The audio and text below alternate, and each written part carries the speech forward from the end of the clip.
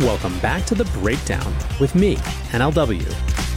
It's a daily podcast on macro, Bitcoin, and the big picture power shifts remaking our world. The Breakdown is sponsored by Nexo.io, Abra, and FTX, and produced and distributed by CoinDesk. What's going on, guys? It is Tuesday, January 11th, and today we're talking about a Web3 fund that just bought a stake in a traditional finance giant. Before we get into that, however, if you are enjoying The Breakdown, please subscribe to the show, give it a 5-star rating, review it if you use an app that has reviews, or if you want to get deeper into the conversation, join the Discord. You can find the link in the show notes, or you can go to bit.ly/breakdownpod. There is a growing conversation there, more channels than ever. It's really getting to be a fun community, and I would love to have you there. But let's dig into today's show. And today is going to be one of those sort of grab bag shows where I go through a bunch of different items from the last couple days or weeks that I think are important for you guys to know about. And let's get started on the acknowledgement that the mood has been a little bit down.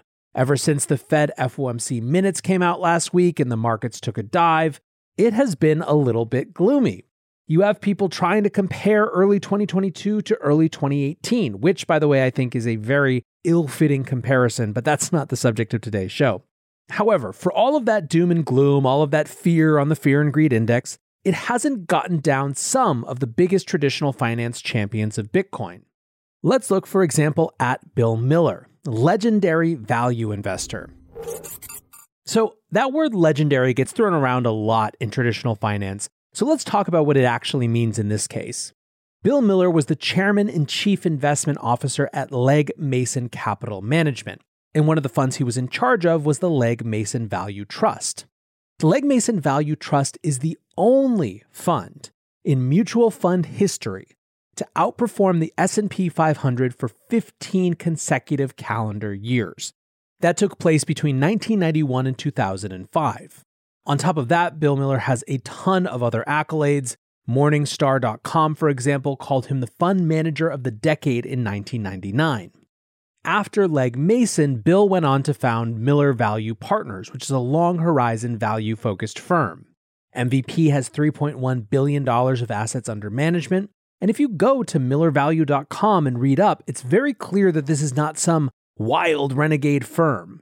The strategies that Miller Value employs at first blush couldn't be less like the wild world of crypto.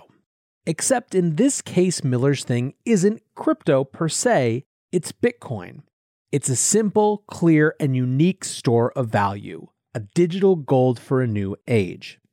Miller has been public about his Bitcoiner status for at least a year now, since at least last year, but in December, Miller did an interview with Wealth Tracker where he revealed that 50% of his net worth is now in Bitcoin. 50%. And boy, were the quotes juicy.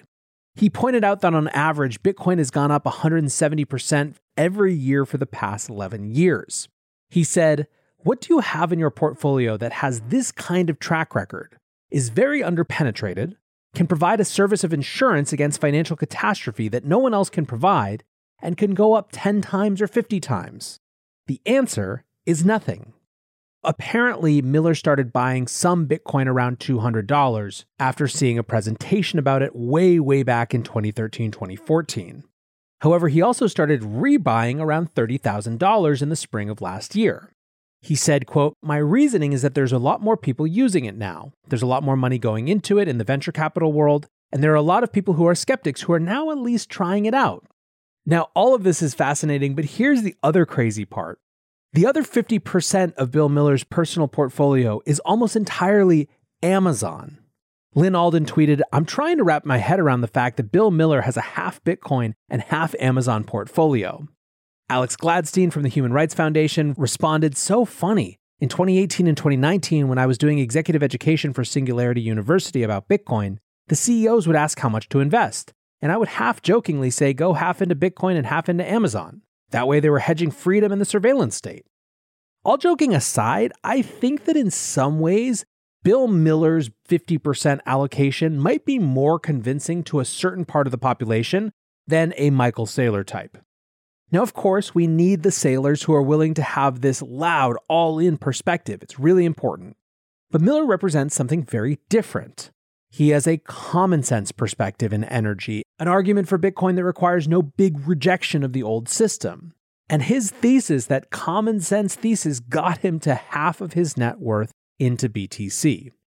Now, when it comes to expansion of these assets, it really does take all types. People are more convinced by people who seem like them, who share a similar perspective. This also provides a nice counterpoint to some of the gloom as I started with. The Level Up expert tweeted, Bill Miller, one of the most prolific investors the last 40 years, announced he has half of his net worth in Bitcoin, yet you're selling because Joe4532 on Twitter says it's a bear market. Speaking of TradFi, here's something of a crazy one.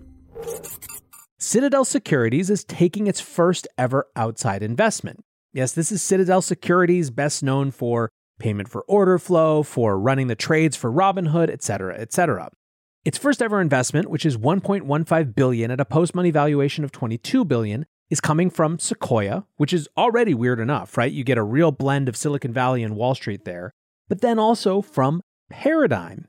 Yes, the Web3 leading crypto VC firm Paradigm. So Citadel Securities is owned by Ken Griffin, like Citadel the hedge fund, but is a separate firm from that hedge fund. As I said, it's probably best known for being the firm that handles US trades for Robinhood, at least around these parts, and Ken Griffin is most recently best known as the guy who outbid the Constitution DAO for the Declaration of Independence. As you might expect, there are a heck of a lot of hot takes on this one. Citadel doesn't exactly have the best reputation among many in the crypto space, but at the same time, there is already at least a counterpoint that says this has to suggest Citadel wanting to get into crypto. Joe Weisenthal from Bloomberg tweeted, "Has a crypto company ever invested in a TradFi company like this before? Feels historic." I will admit to being surprised by this. However, I'm going to reserve judgment. I could play out and give scenarios on why it's bullish, why it's bearish, and everything in between. But for now, I'm just going to say that this is clearly the beginning of the story of whatever's going on here, and the best bet is likely to just pay attention. Nexo is a trusted and easy-to-use crypto platform where you can buy cryptocurrencies at the touch of a button and start earning up to 17% annual interest that is paid out daily. They support all of the major assets on the market and even allow you to swap one asset for another or borrow cash against your crypto without selling it. Nearly 3 million people in over 200 countries trust Nexo with their digital assets. So whether you're just getting started or you're a seasoned pro, get the most of your crypto today with Nexo at nexo.io. Today's episode is sponsored by Abra. Join over 1 million users and conquer crypto with Abra, an all-in-one, simple and secure app where you can trade over 110 cryptocurrencies, get 0% interest loans using your crypto as collateral, and earn interest with up to 14% APY on stablecoins and 8.15% APY on Bitcoin. Visit Abra.com or download the app from the Google Play or Apple App Store today. Abra, conquer crypto. The Breakdown is sponsored by FTX. FTX is the safe, regulated way to buy and sell Bitcoin and other digital assets. Trade crypto with up to 85% lower fees than top competitors. FTX US is also the only leading exchange that supports both Ethereum and Solana NFTs. You can trade NFTs with no gas on FTX US, and gas is subsidized when you withdraw off the platform. Help support The Breakdown and visit ftx.us today. That's ftx.us.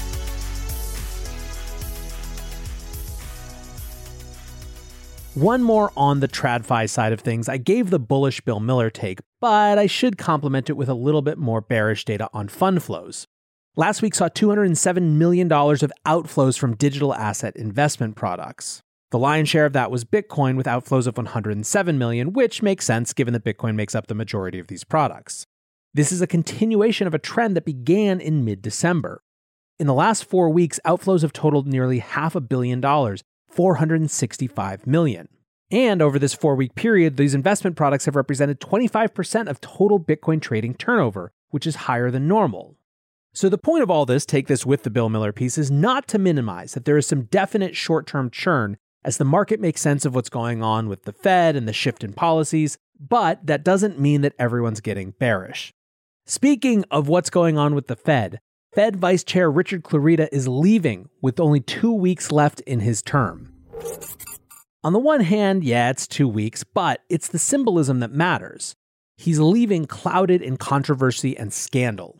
Last year in October, there was a mini scandal when it was announced that Richard Clarida bought about $1 million in shares of a U.S. stock fund just a day or so before Powell announced effectively that the Fed was going to go ham on printing to preserve the economy during the COVID crisis.